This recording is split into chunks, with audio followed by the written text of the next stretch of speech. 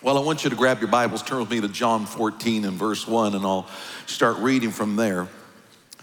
And I will tell you that we have been in this series called Wonderful. I was talking about, to the best of our knowledge, theologically, what is the activity of heaven right now, even with those who have gone before us that love Jesus, what's happening to them now? If the Lord should tarry, not return and take us in the rapture of the church, what will it be for you when you enter his presence? And then we talked about permanent heaven. How many are looking forward to all that? Amen? Oh, I can't wait. I get in this more and more and more, and I get more excited. I just keep asking the Lord, please hurry. We just want to see you. We want to see you. We really want to see you. And it's been a great journey. And of course, Pastor Kerry and I have taught on the book of Revelation, the overview to the best of what we see, the clearest picture of things to come. Because John on the Isle of Patmos, he received those not only of what heaven looked like and the permanent heaven, the new heaven and earth, but what were things to come and transpire. And I'm going to tell you, as a believer, your peace should be greater while the world is spinning in chaos and uncertainty. Yours should be greater. In fact, it will be attractive as we come closer to the return of the Lord Jesus Christ. And I love talking about heaven. It's wonderful. In fact, I love what Jesus said in John 14, verse 1. Do not let your hearts be troubled. Trust in God. Trust also in me. In my Father's house are many rooms. If it were not so, I would have told you. I'm going there to prepare a place for all of you. And if I go to prepare a place for you, I will come back and take you to be with me, that you also may be where I am. This is the word of the Lord. Can somebody give praise over that? And I love talking about that wonderful. How many of you been enjoying that wonderful? Oh, listen to the whole series. What's happening in heaven? What's going on? What's going to happen in the permanent heaven? What are things looking like? How I get more excited. In fact, I pray more for people and want to win more people to Jesus Christ, because it is a wonderful place. How many of you believe heaven's the most wonderful place that God could ever create and prepare for us? And I love talking about wonderful. I'm a very positive pastor. I love talking about wonderful. But I would not be a pastor that is worthy of the calling if I didn't also talk about what is awful. Because there is an awful of a reality of hell.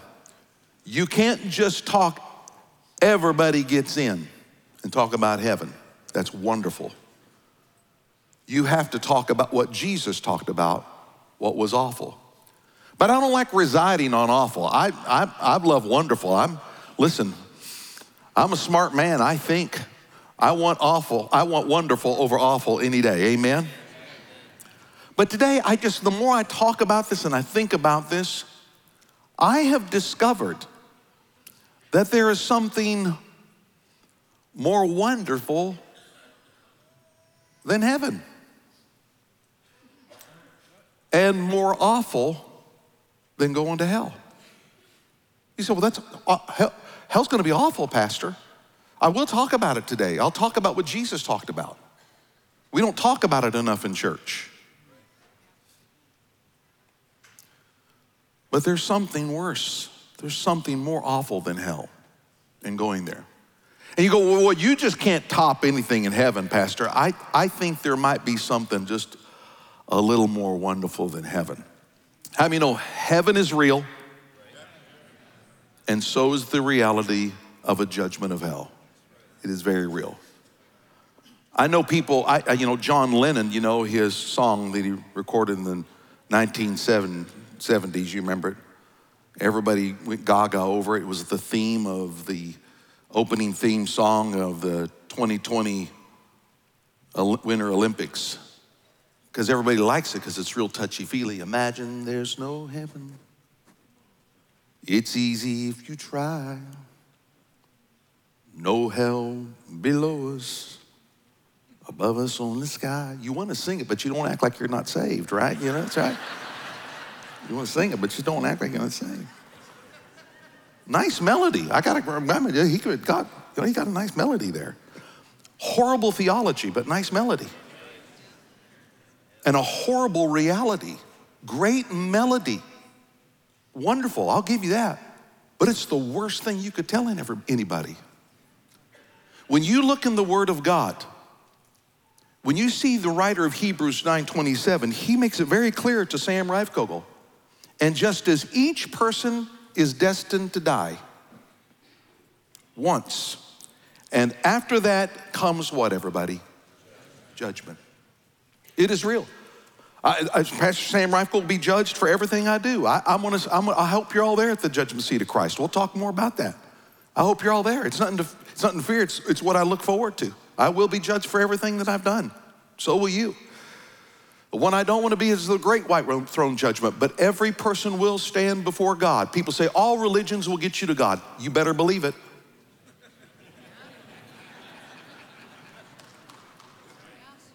I can stand by that. Every religion will get you before God.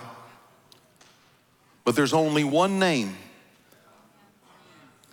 and there's only one faith that you can enter eternity into his presence for eternity. There's only one. But we will all stand before God. You can promise you that.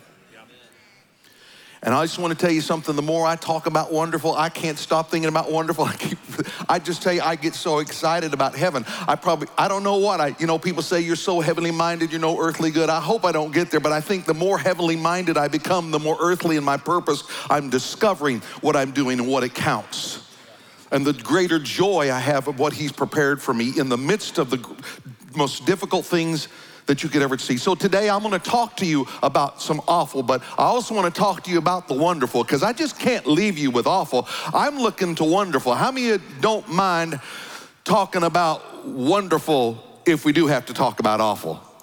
So I want to tell you, there's something more wonderful than heaven, and I will have to talk to you about what's more awful than hell, because there is, and there's something more wonderful than heaven. So first of all, you say, Pastor, what could be so wonderful about heaven? Because first of all, Jesus said to us, heaven is a place prepared. It's coming, folks. It's prepared. He's getting it ready. That's what he said. I'm going to prepare a place for you. Look at your neighbor and say, he's talking about me. Amen. He's got a place prepared for me. So listen, I know there are people that out there want to talk that it's some false utopia, it's symbolic and it's imagination, it's some kind of new age psychobabble. Not the Apostle John, while he was exiled on the Isle of Patmos on the Lord's day, and all of a sudden the Spirit of the Lord came to him and Jesus began to reveal to him, and he began to show him the things to come. And he saw that place prepared. It was not false, it was not phony, it was not made up, he was there. John in Revelation 21:10 says, so he took me in the Spirit to a great high mountain, and he showed me the holy city, Jerusalem, descending out of heaven from God. It shone with the glory of God and sparkled like a precious stone, like jasper, as clear as crystal. Can I tell you, when you start getting really resenting the home you're in, and it's not good enough for your apartment, and you've been watching too many hours of House Hunter, and it breeds discontent in what God has currently give you. Would you just go over to the book of Revelation and just figure out what he has prepared for you, and you'll be able to live in what you got just fine. He saw it and he even measured. He said the angel measured. I watched him measure. It was a city that was 1,400 miles high in its width, its breadth, its length, everything. 1,400 miles square. Friends, can you understand that? That's like going all the way from Wichita, Kansas, all the way to California. Can you see that? How big it is? 1,400 miles. And then he describes it. Look what he says. Look what he said. I saw this. It's clear as day. I saw it. Revelation 21 and verse 18, he said, the walls were made of jasper. The city was pure gold, as clear as glass.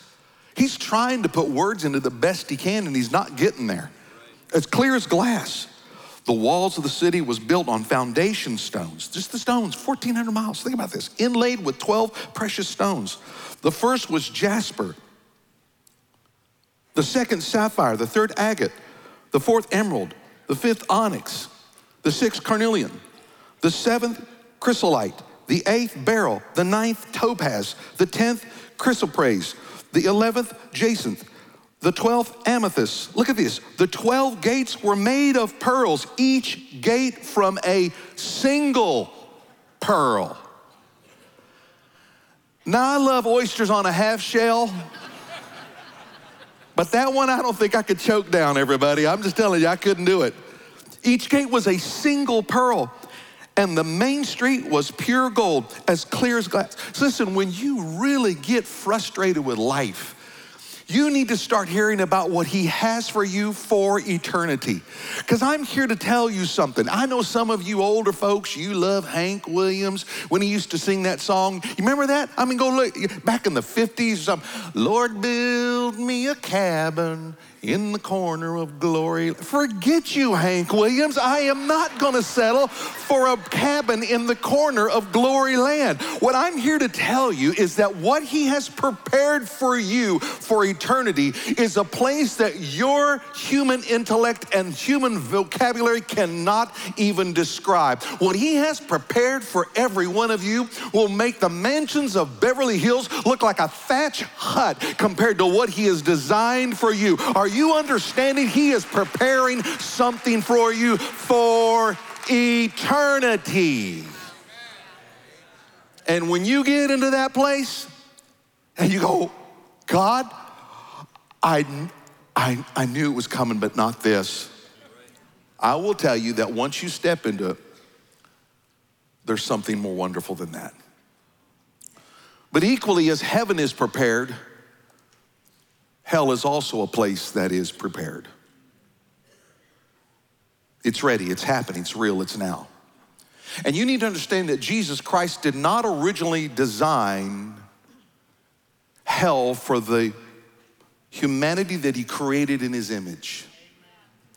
It was originally designed for the created beings of angels, Lucifer, and those that rejected his lordship in rebellion.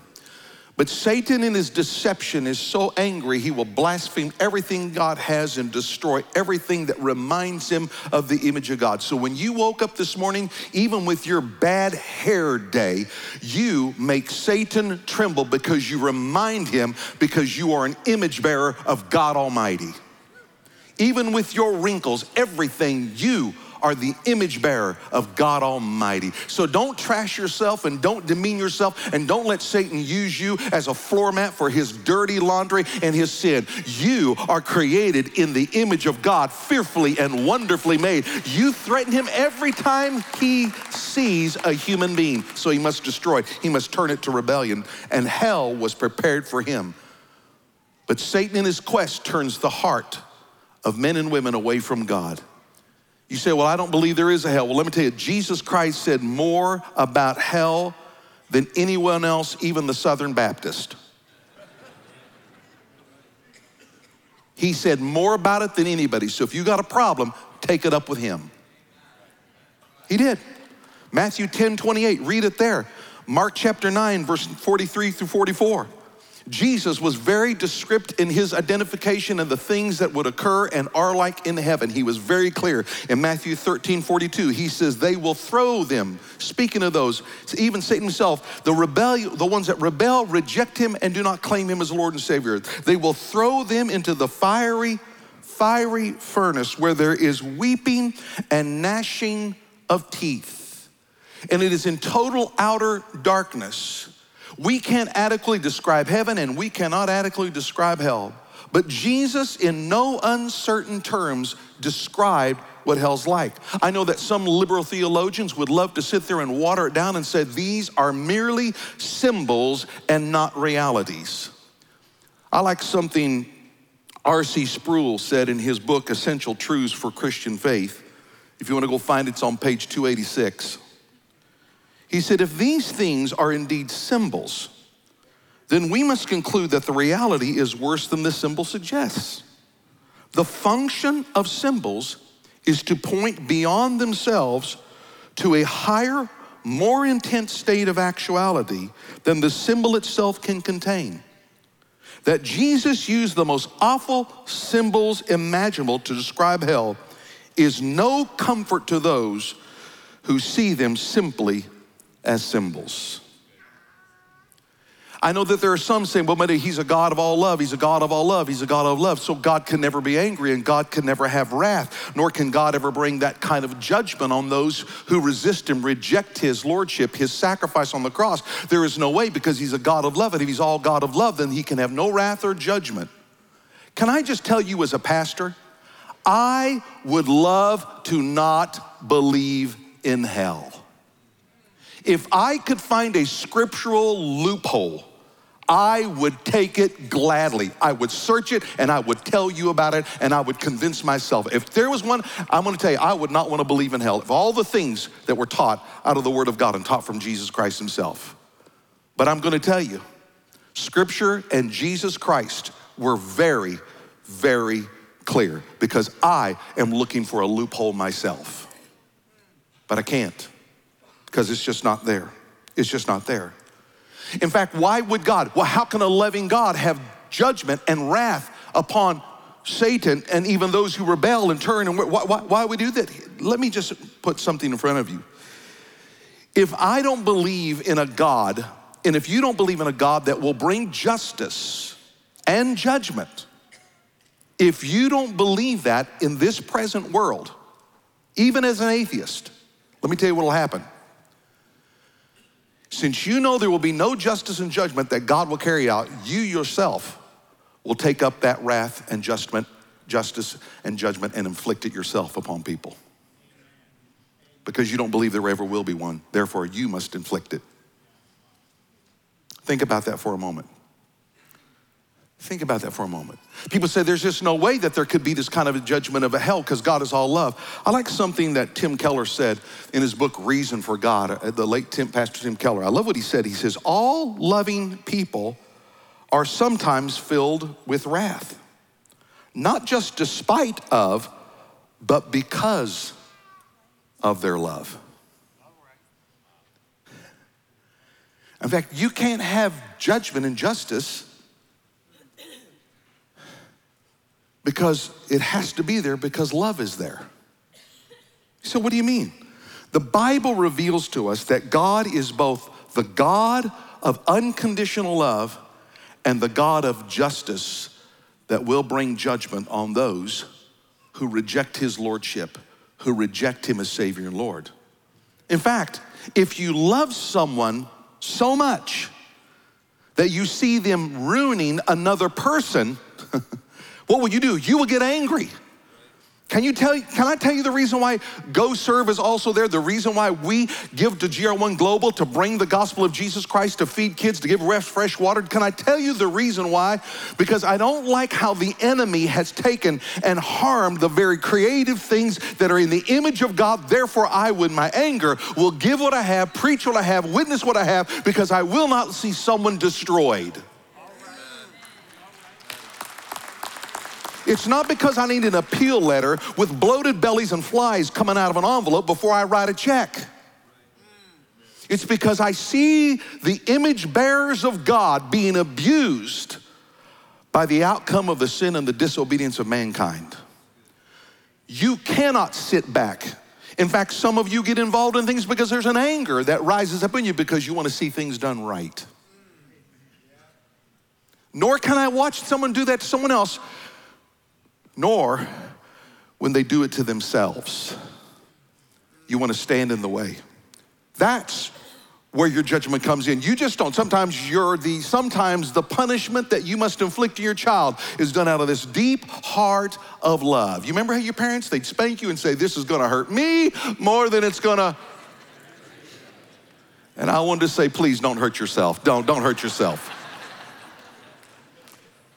But you see, people want to escape this, but you cannot escape this.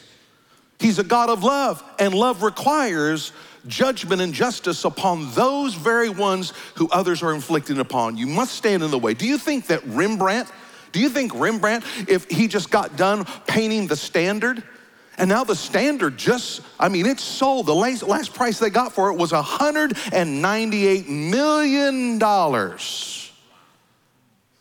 for that painting. $198 million. Don't you wish you'd listened to your mama when she told you to go to art class? You could have become something, man. You could have helped this church out. No. 109, just for that one painting he did.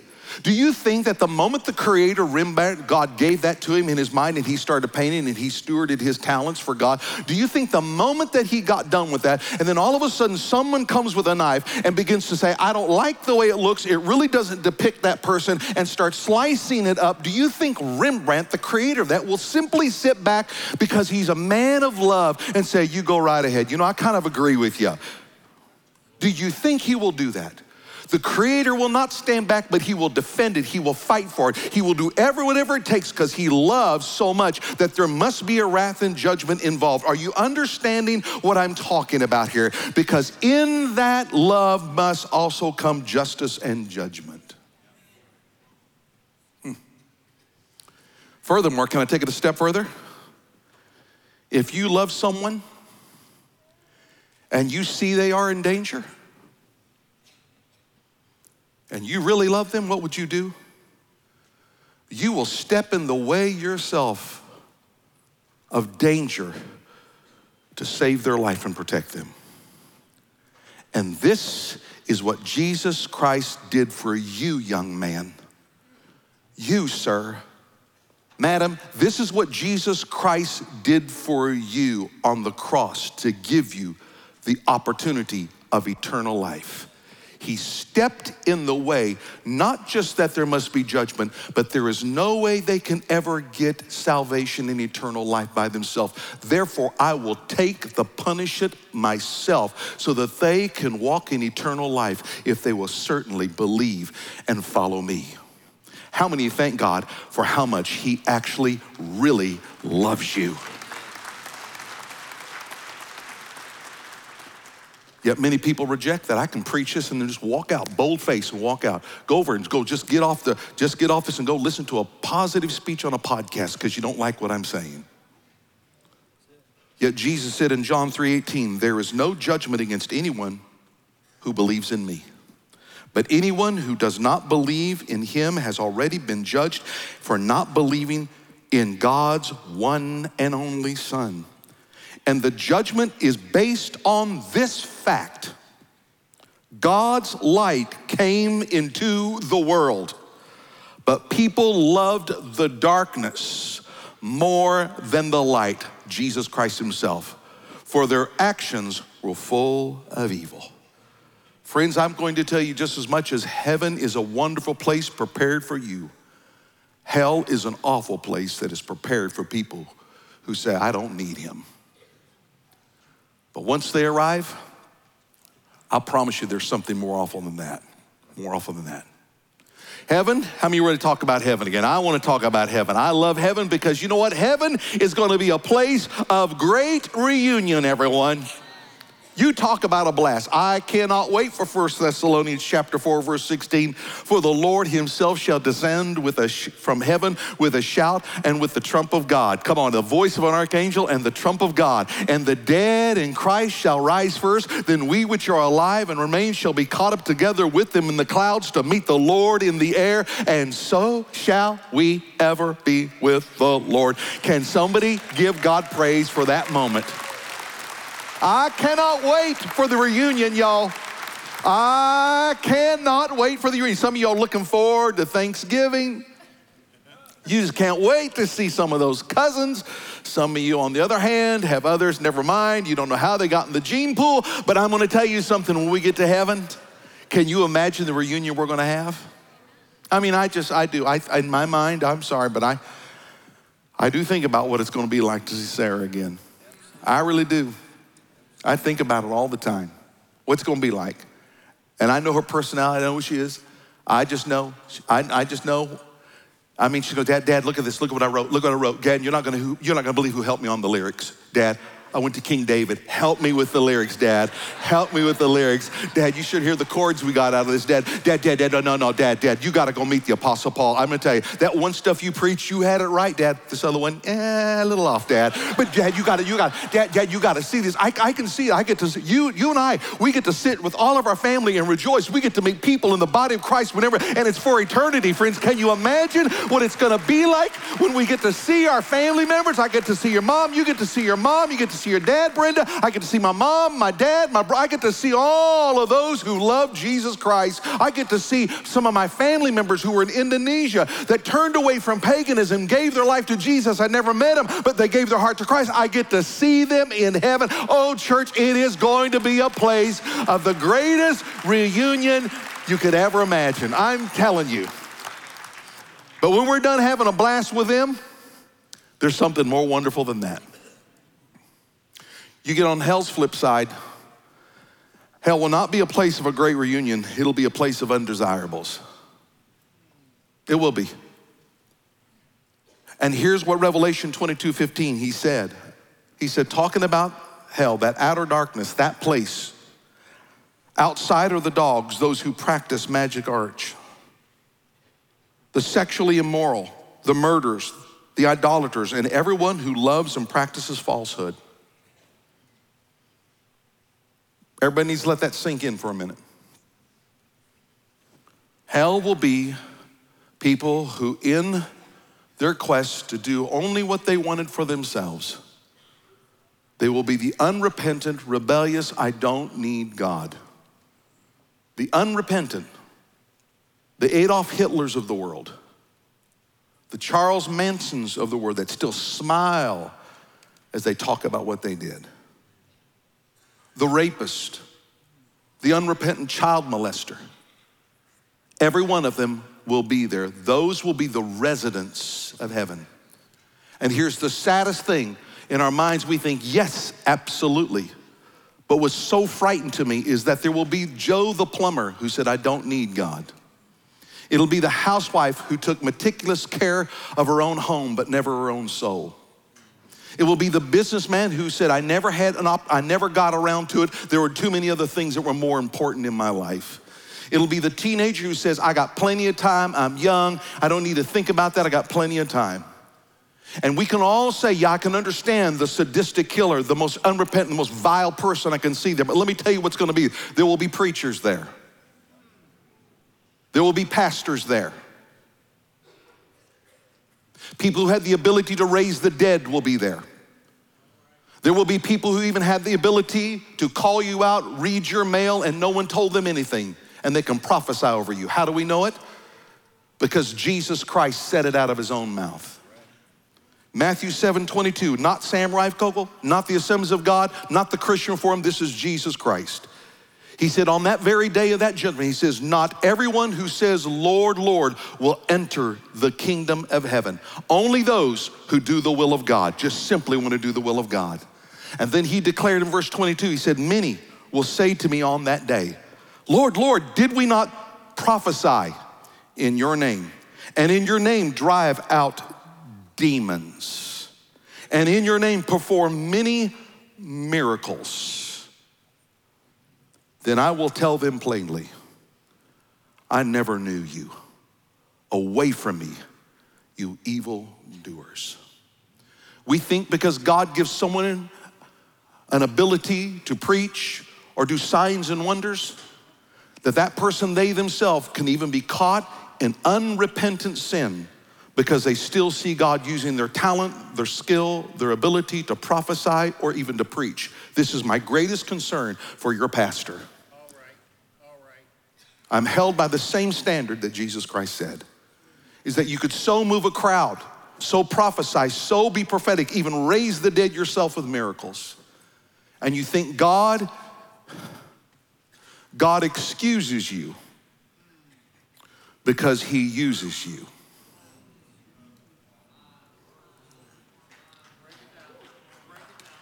So you pray for your pastors, you pray for us. You pray for us that hold and preach the gospel of Jesus Christ, that we will truly do the will of God. But those will be the residents. That's who's gonna be there. It's horrible, Pastor. But I'm telling you, there's something more awful than that. I'm ready to get back to heaven because that's where your pastor. Heaven, my friends, is gonna be a place of no more tears. I've cried way too much. I've wept a lot. I wept a lot. As long as I guess I'm on this earth, I guess all of us will be doing a little bit of that, aren't we? But Revelation 21:4, are you ready for this? And God will wipe away every tear from their eyes. There shall be no more death, nor sorrow, nor crying. There will be no more pain, for all the former things have passed away. Oh, no more crying over the pain in your body. You'll have a new body, a new heaven, a new earth. No more having to gripe over blowing leaves out of your yard and blowing them into your neighbor's yard. No more falling leaves. Can you believe it, folks? It's going to be a place of no more pain, no more tears, no more sorrow. Friends, you ought to get a little bit excited about heaven. You know what? You just think about it. I don't have to do this. No more funerals for us to do. No more tombs, no more troubles. No more births, no more burials. No more grief, no more graves. Think about it. No more pain, no more problems. No ambulance. You don't want to be a paramedic. No more ambulance. Oh, maybe you do. No more ambulances. No more hospitals. Because there's going to be no more sickness there ever again. No more orphanages, because Jesus Christ, God the Father, will be the Father of every last one of us. I'm looking forward to that place. I'm telling you, I'm ready for that city that he's prepared, that New Jerusalem. We're talking about a place, friends. Come on, we're going there. We're headed there, where the book of life is the city directory. My name is in there, and they spelled Rife Kogel right. I just want you to know that, amen. And if your name is there, you are a resident of that city, and you are my neighbor. Come on. I'm talking about a place where every step is going to be a thrill. Every day is going to be a rapture. Every moment's going to be a jubilee. Every meal is going to be a banquet. I'm talking about a city whose maker is God, and Jesus, the Lamb, will be the light of that city. I am talking about a place whose builder and maker is God, and he's prepared it just for you. No more tears, no more sorrow. I'm ready for that day. But after he wipes away all your tears, there's going to be something more wonderful than that. Hell, on the other hand, we got to talk about awful, will be a place of weeping. Jesus described it very well. Revelation 14:11 described it. It says, and the smoke of their torment rises, the torment rises forever and ever, and there is no rest. There is no rest. There is no rest, day or night. Jesus' sternest warning was in Mark 9:44. He says it's a place where the worm does not die and the fire is not quenched.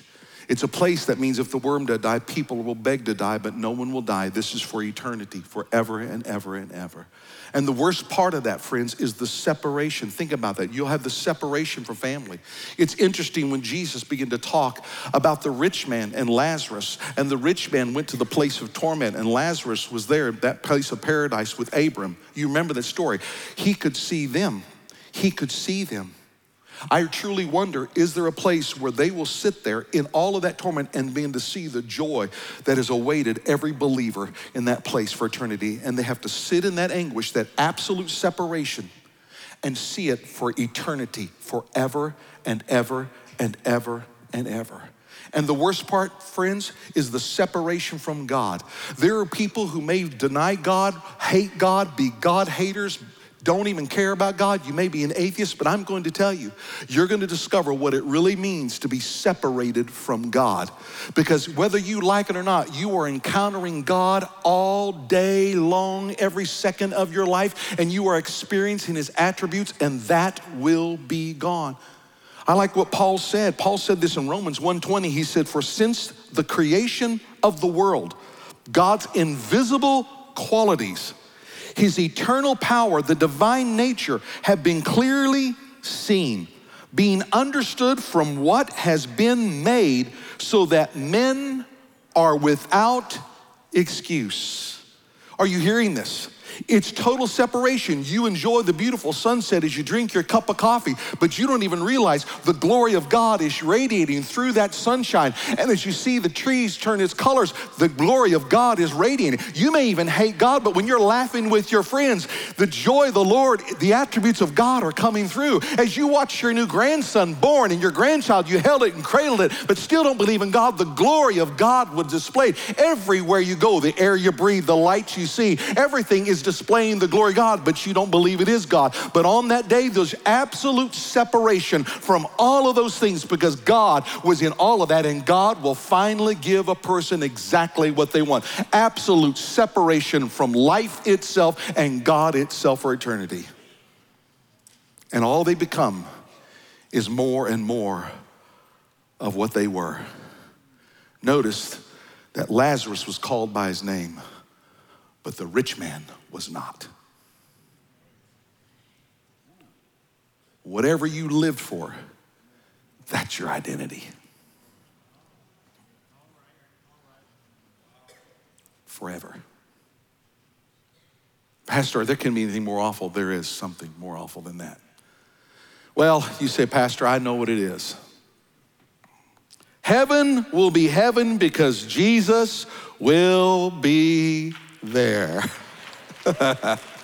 Oh, can we talk about Revelation 5:13? And watch this, and every created thing which is in heaven and on the earth and under the earth and on the sea and all things in them, I heard saying, everything. Everything, you ready? To him who sits on the throne, to the Lamb be blessing and honor and glory and dominion forever and ever. Can somebody give God praise? Oh, when I see him, when we sang those songs today, I can't give up on him. He saved me.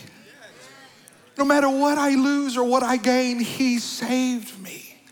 I cannot give up on him. Look where I am today. He saved you. Oh, I know we want to see our little girl so bad, but I think what's going to happen, the first thing is I'm going to say, Sarah, good to see you, but I got to wait a minute. I'm running. There's something that I got to go to, and I'm going to see this light, and it's not going to be, it's going to be the Lamb. So you tell Grandma Jan I'll be there a little later. I know she's upset. She was always upset at me, but I'm running toward that light. I'm running toward that light. You tell Dad I hadn't seen him since I was 12 years old when he was killed in that car accident, but I'm running toward that. You tell Uncle Al I'll be there later. You tell Pawpaw that we'll be there later. You tell Grammy we'll be there later, but I'm running to that light because there's one where every knee shall bow and every tongue shall confess that he is the Lord. And even Satan himself will have to bow and admit that truth, friends, on that glorious day. We'll have to admit on that day he is the Lord. Jesus, Pastor. What could be more wonderful than that?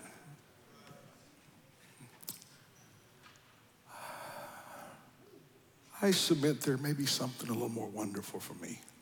I really do. Jesus is going to be the light. He'll be the whole purpose for my praise. But there's something that's going to make it just a little bit more wonderful for me. It's when I see the splendor of all that was prepared, and I have this for eternity. And I look over to my right, and I see Brenda Reifkogel standing there. And I think, God, with all my shortcomings in my own self, there was something about you that emanated from me that somehow said she wanted more of him. And she's there. And then I look over and I see our precious daughter there.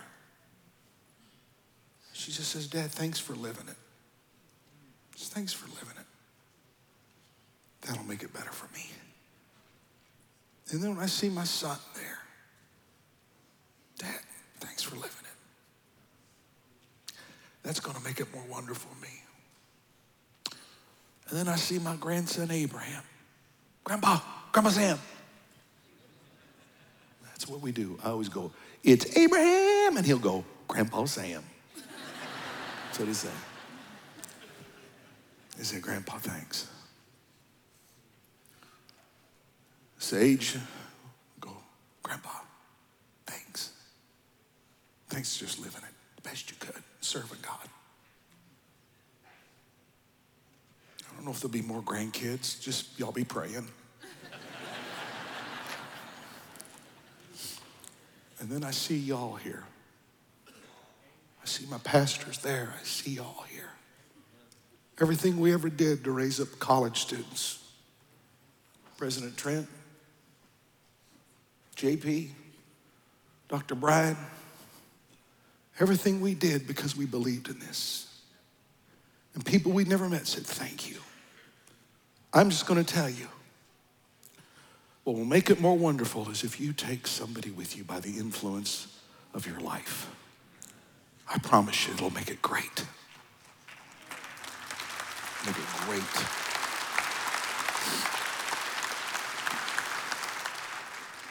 And what could be worse than hell is to have known the lengths that God went through to save you and to love you, only for you to have known the truth and rejected boldface his lordship over your life.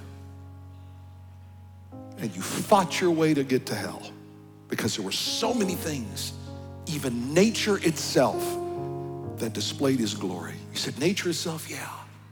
Do you know how my mom got saved? Do you know what got her in the quest to come to the Lord? While she was bound in Buddhism, her own dad practiced black magic, would keep dirt out of the mouth of a corpse given to him by a witch doctor. Do you know how she found the Lord, how it all started? She said, I remember the day I was walking and I saw things happening in my family and I looked up into the stars, nature itself, and something spoke to me and said, Jan, there is something more powerful than that image that you worship every day. And she said, it put me in my pursuit. Even nature itself displays his glory. I'm so glad my mom said yes.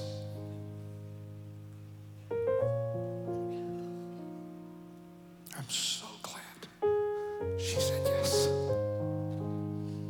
Man, I'm glad. There's not one thing God has asked of me that has not been worth it. And you know what it's going to be, folks? Eternity, sir. I don't think we're thinking about eternity enough. I think we're thinking about time too much. But let me show you the best of my ability what eternity is really like.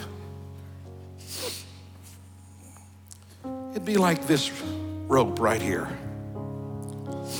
This is eternity. This is your life. Sir, teenager, look at me. This is your life. This is the existence of your life. Right here. That is eternity. This part right here is your time on this planet. Mary Klosterman, she turned 100 years old. You remember when we celebrated Mary? I was at Mary's funeral. Pastor John Hanson, thank you. You did an amazing job at her homegoing. She turned 100 years old. That's Mary. That's 100 years here on this planet. This rope, that's her eternity. But I just don't think some of you are thinking about it because you're making decisions. You're making decisions based on this little red piece. Even if you were like Mary, you lived 100 years. All your decisions, and you're not making your decisions based on this. And you're really missing it. You think I'm crazy. You think I'm insane for what I preach. You can walk out on me. But I'm telling you, I'm not basing what happens to me in this. I am basing my decisions on this. So you think real good when you make your decision. You say, well, how long is eternity? Well, let me try to describe and show you what eternity is. This is your life. That's it. I don't know how long it's got me. God will have me here Right now, that's years old. That's what that is. And my decisions I make affect this. But I don't think you're really thinking, well, I gotta have what I want. You know, I wanna do it. It's my body, I own it, I wanna do what I want. But you're basing your life and your decisions on that without any of this. And then once you get what you want, it never satisfies in this world. But only when you follow Jesus, this eternity is what satisfies. And this is eternity. You think it's just now. I'm gonna stay mad, I'm gonna stay angry, because I'm gonna get my way, they did me wrong. That's this right here, but you're not thinking about this here.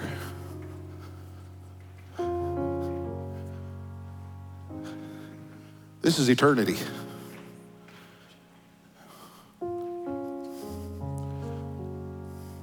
I was gonna ask that lady how old she was, but you never ask a lady how old she is. That's it. That's this planet. That's it. That's it. So what decisions are you making that will make it hell or heaven in this? When I started thinking about this, the way I treat people or the way people treat me, I know what eternity is going to be with the decision I make. Because this is going to affect this.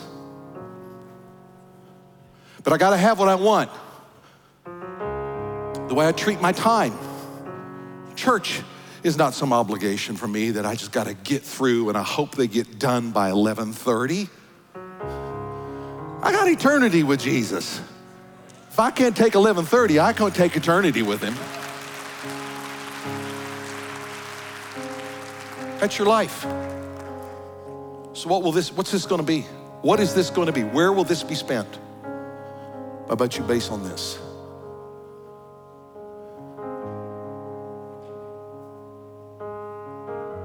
Just about the time. Well, it's just taking forever with these kids. Oh, but what's eternity gonna be like when they see you, Dad? Thanks, Dad. Thanks, Dad.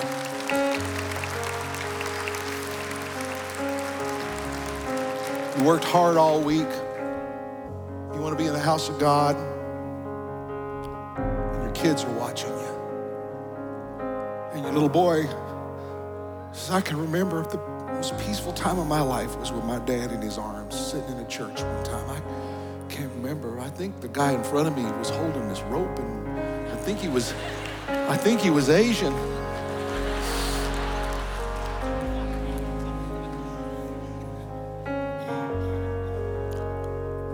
That's eternity. What do I do with this?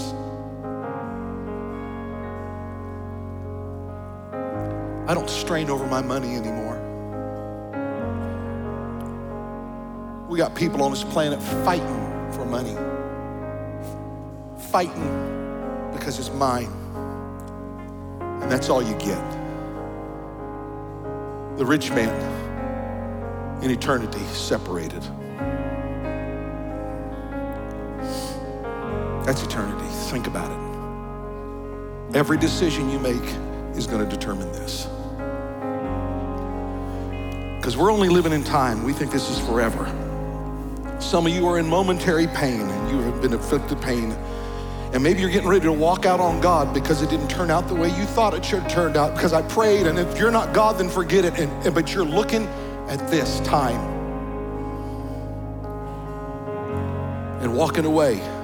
What will this eternity be? This is eternity. This is time.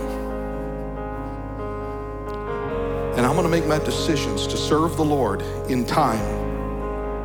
Even when I don't understand, I'm gonna follow him.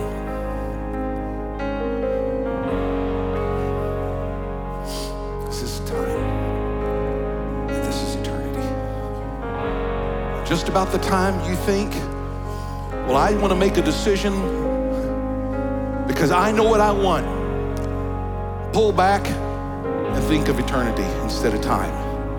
And just about the time you think, how long is this gonna take, Lord? I gotta keep walking this journey. You keep following God in time, because this is what he has prepared for you in eternity. That's what he has. And just about the time you think eternity's done, here comes some more eternity. And more eternity. And more eternity. Just about the time you think you've met everybody in heaven, here's more eternity. Just about the time you think you got all the joy, here comes more eternity. And more eternity. And more eternity. And more, and more, and more, and more, and more, and more, and more, forever and ever with the Lord in the presence of his holy angels and the saints, singing, worthy is the Lamb. Worthy is the Lamb. Worthy. Church, come on, let's praise him like it's eternity. Let's worship him like it's eternity. Forever and ever and ever.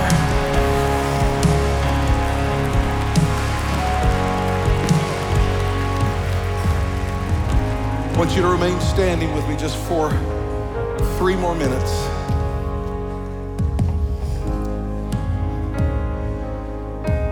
I can't even find time.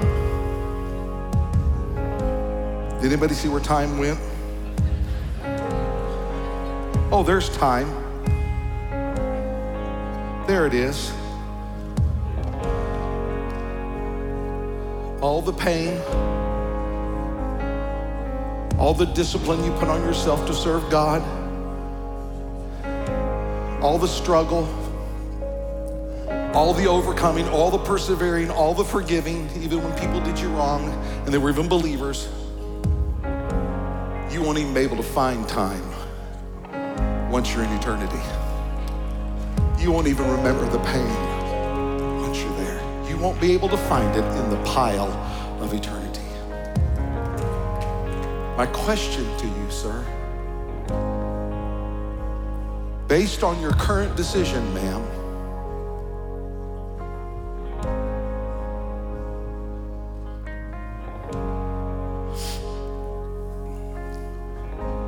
where will you spend this?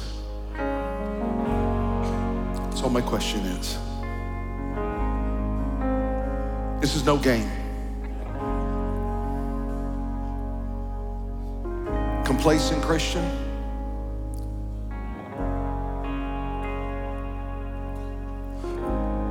my friend who rejects God's lordship over your life,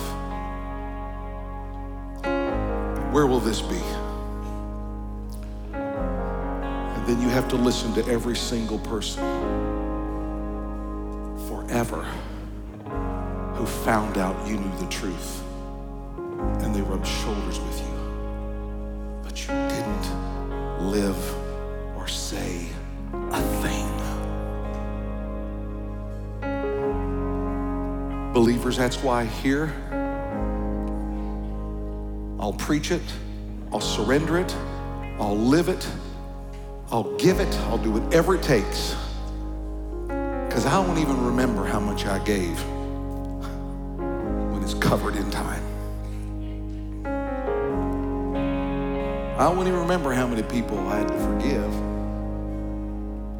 because it's covered with time, eternity. And time will be no more. So where are you? Would you bow your heads with me? Father, Holy Spirit, would you show them the great love of the Father, who in order for us to escape the wrath that was not originally intended for us,